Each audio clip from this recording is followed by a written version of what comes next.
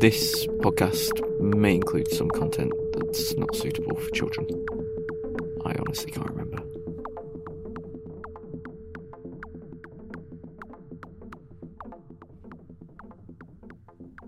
Hello, welcome to Unsolicited Thoughts, coming to you from not the closet, not the physical closet this week, but from under the duvet in our bedroom, where a different sort of magic is happening, not anything sexual, not witchcraft, but the magic of podcasting.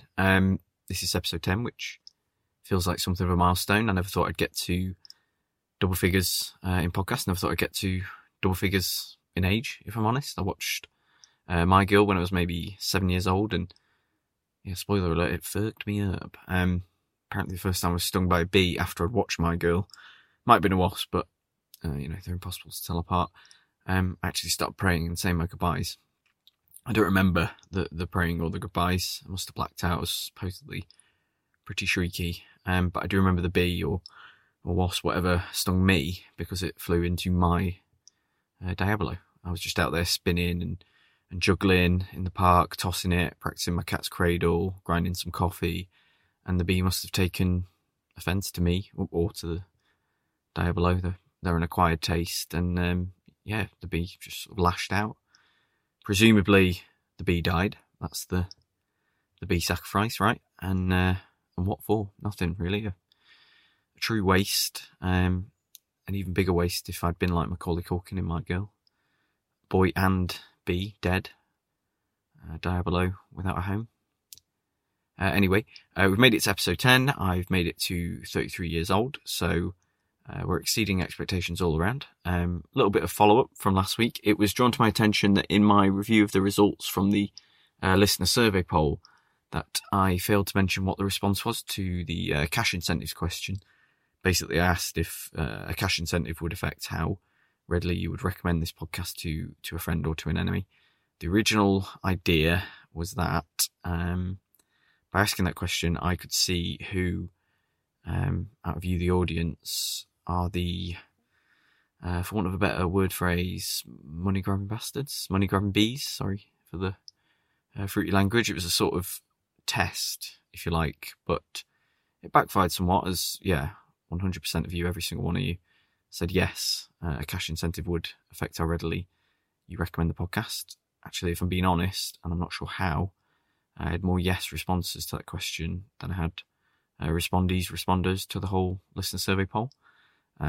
So yeah, you're all money grabbing bees, but in the end, you're my money grabbing bees, and I guess deep down, we're all money grabbing bees, aren't we? I am the one doing ad reads, after all. Smooth segue into the ad reads. I had a really strong response from the listeners to the Champ Champs ad read that I did last week. Lots of enthusiastic comments.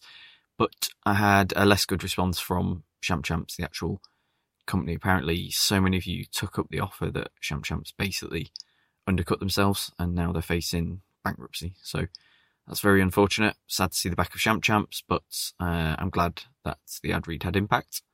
Note to future advertisers, do your maths, do it thoroughly before you approach me for an ad read, because once the ad is read, your hotcakes are going to sell like even hotter hotcakes, something like that. A little bit more follow up. I mentioned last week that I'd like to hear from anyone called Ash Wednesday or Ashley Wednesday. Well, exciting news. Ashley Wednesday got in touch. Well, one Ashley Wednesday, because I'm sure there's many, many more out there.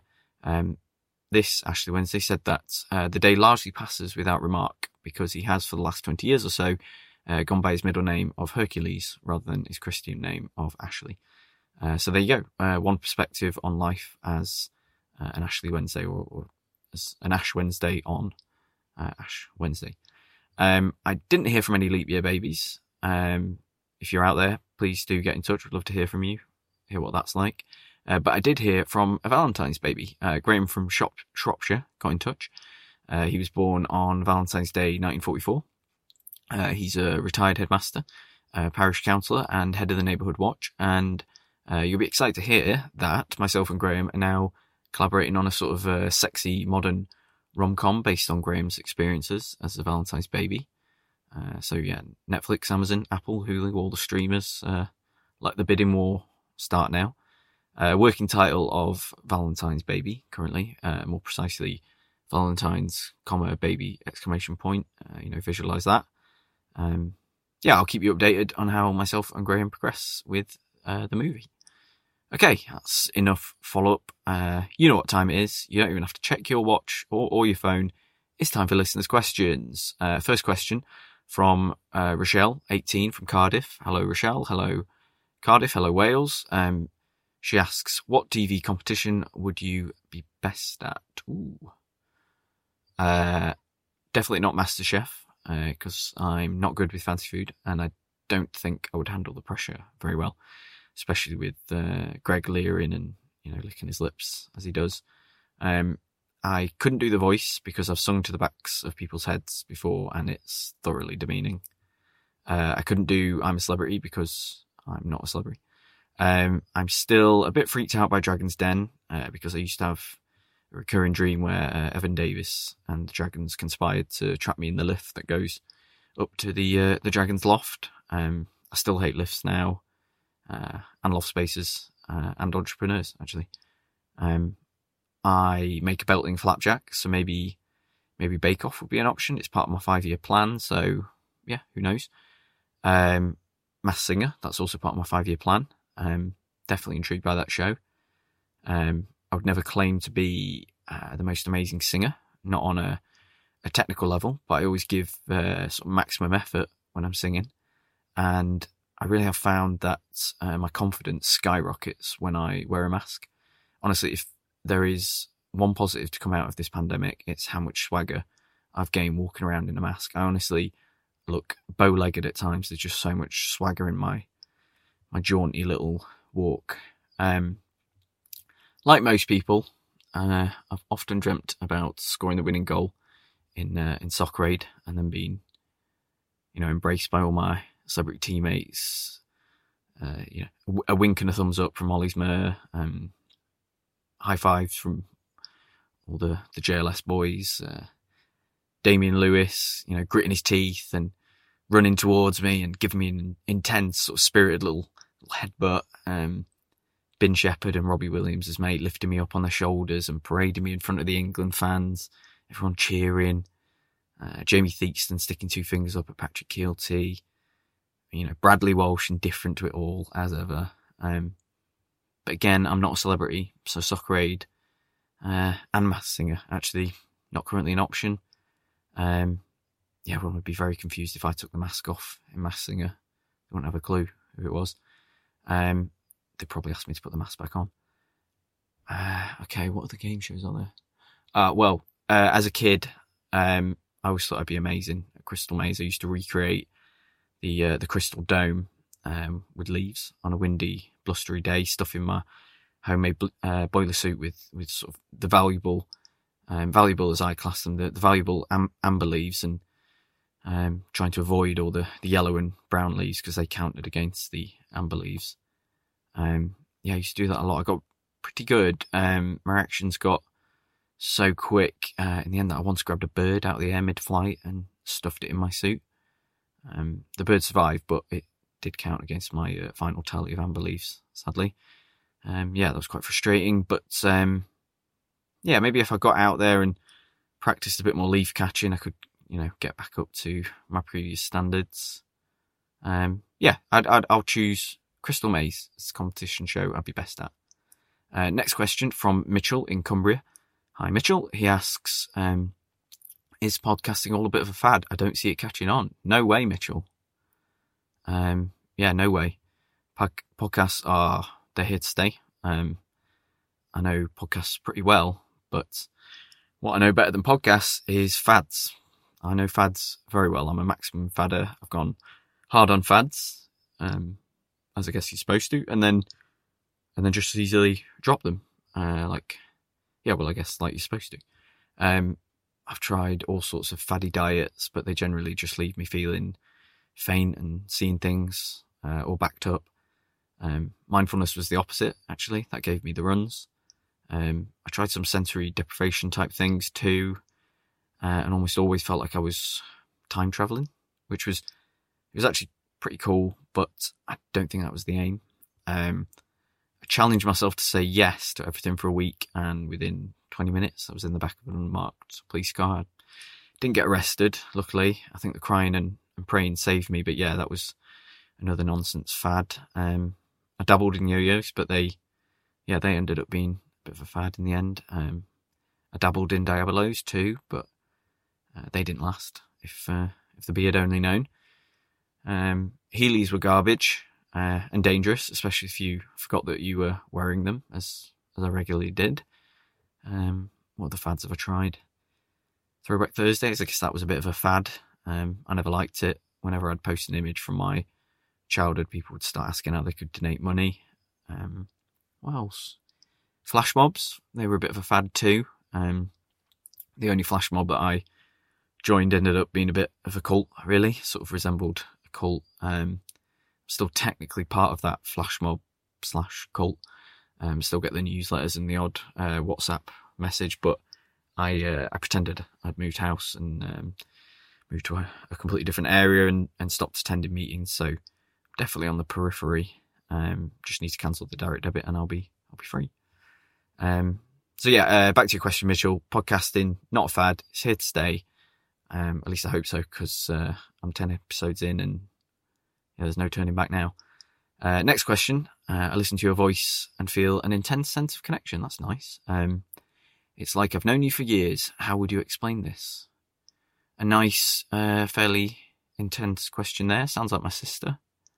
But it is. It's not. No, it's from Jerry in Dublin. Hello, Jerry. Hello, Dublin. Would love to come see you. Dublin, that is, not Jerry. I don't know if I can explain that sense of connection, Jerry. Sometimes these things are inexplicable. Maybe my voice reminds you of someone. Maybe, though, we're aligned in some deeper, unexplainable way. I used to have the same poo schedule as someone else in my office. Didn't know the fella, but we always arrived at the toilets at the same time and pretty much finished at the same time too. Even when I tried adjusting my schedule, adjusting my diet, delaying my poos, we would still always bump into each other on the way to the toilet. It would have been awkward, but I think we both understood that the connection we had, it went deeper than awkwardness, and really we were both unwilling to break, one of the unwritten rules of shared toilets in workplaces. Thou shalt not discuss your poo or a colleague's poo, unless it's, really disgusting. Try to reduce toilet talk in the office. That was one of the policies. So yeah, Jerry, I would just embrace whatever connection we share and don't question it. Saying that, I did do some voiceover work for the flash mob / cult I was part of, so if you've seen any of their videos on YouTube, then you've probably heard my voice already. That might actually be the real explanation. Okay, next question from Trudy. No location. Trudy asks, you said you have a wife. Can you tell us about your wedding? No need to tell you about it, Trudy. You can watch it. It briefly went viral. You can find the full-length wedding video if you go to YouTube and type in Hancock Harper wedding. Or you can find the much shorter viral video if you go to YouTube and type in some combination of groom nosebleed vows. I gush blood when I'm really nervous. It happens quite a lot. Next question from Tash, who's from Portsmouth, Pompey, across the water. Tash asks, are you spontaneous? I've thought about this before. I think I am, but I have come to realise that spontaneity may just be in the eye of the beholder of that spontaneity. For example, I would describe my driving as spontaneous. My wife would probably call it reckless. Similarly, I would describe my moods as spontaneous, but my family and friends might call them erratic.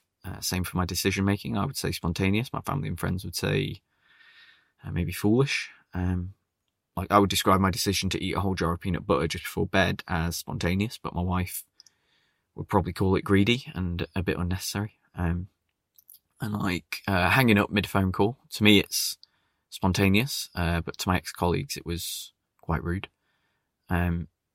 Another thing I have come to realise, the more I've thought about spontaneity, is that spontaneity can be really important for a relationship, especially a long-term relationship or a marriage like I'm in. It just keeps things fresh, keeps you on your toes. But I have additionally learned that there is a very, very fine line between doing something spontaneously and a jump scare, essentially. That's how I learned my wife knows self-defense. And believe me, I learned the very hard way. I needed pins to put my shin back together. But we can laugh about it now, so that's good. What time are we on? Okay, yeah. We will take a quick break, but then I'll be back with a story. Intriguing. No.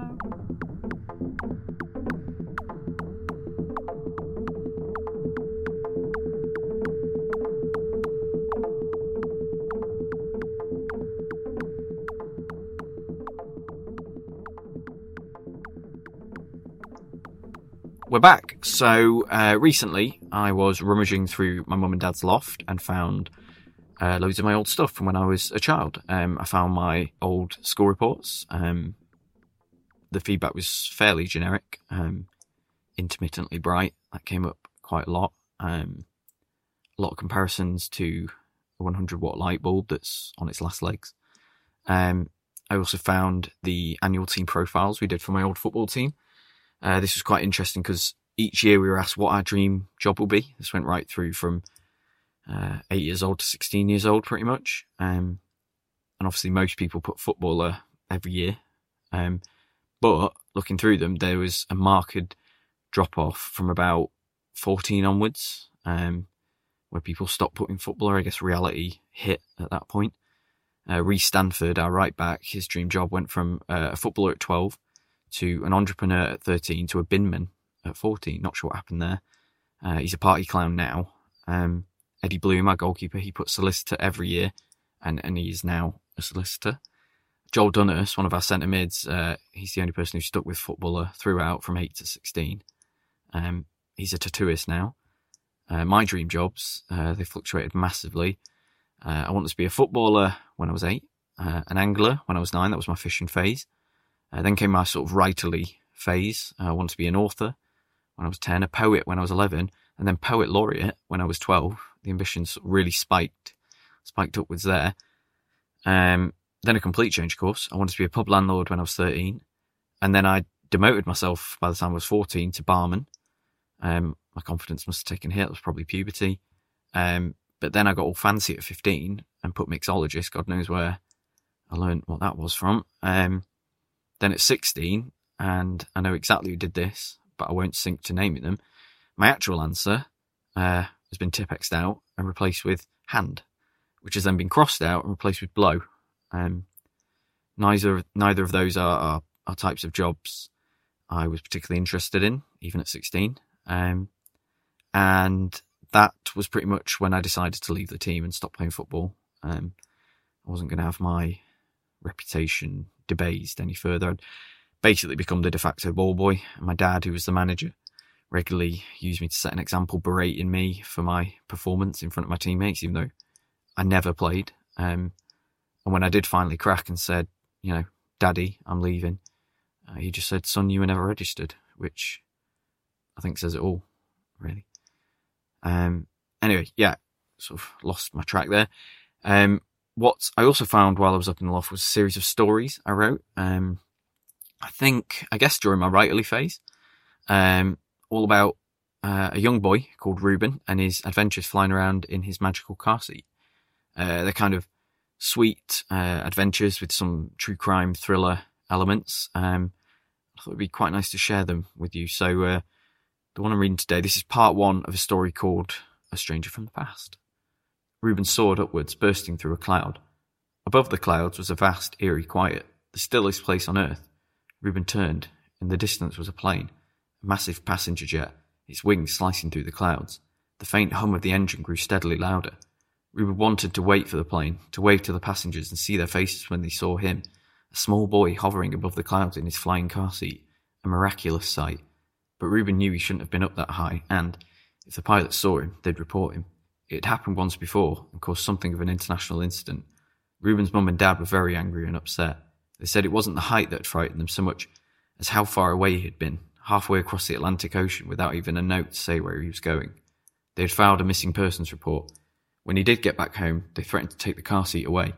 Ruben had pleaded with them. He'd apologised profusely and made assurances that he would never go that high again or travel across oceans, and to leave a note saying if he was going to be away for more than a night.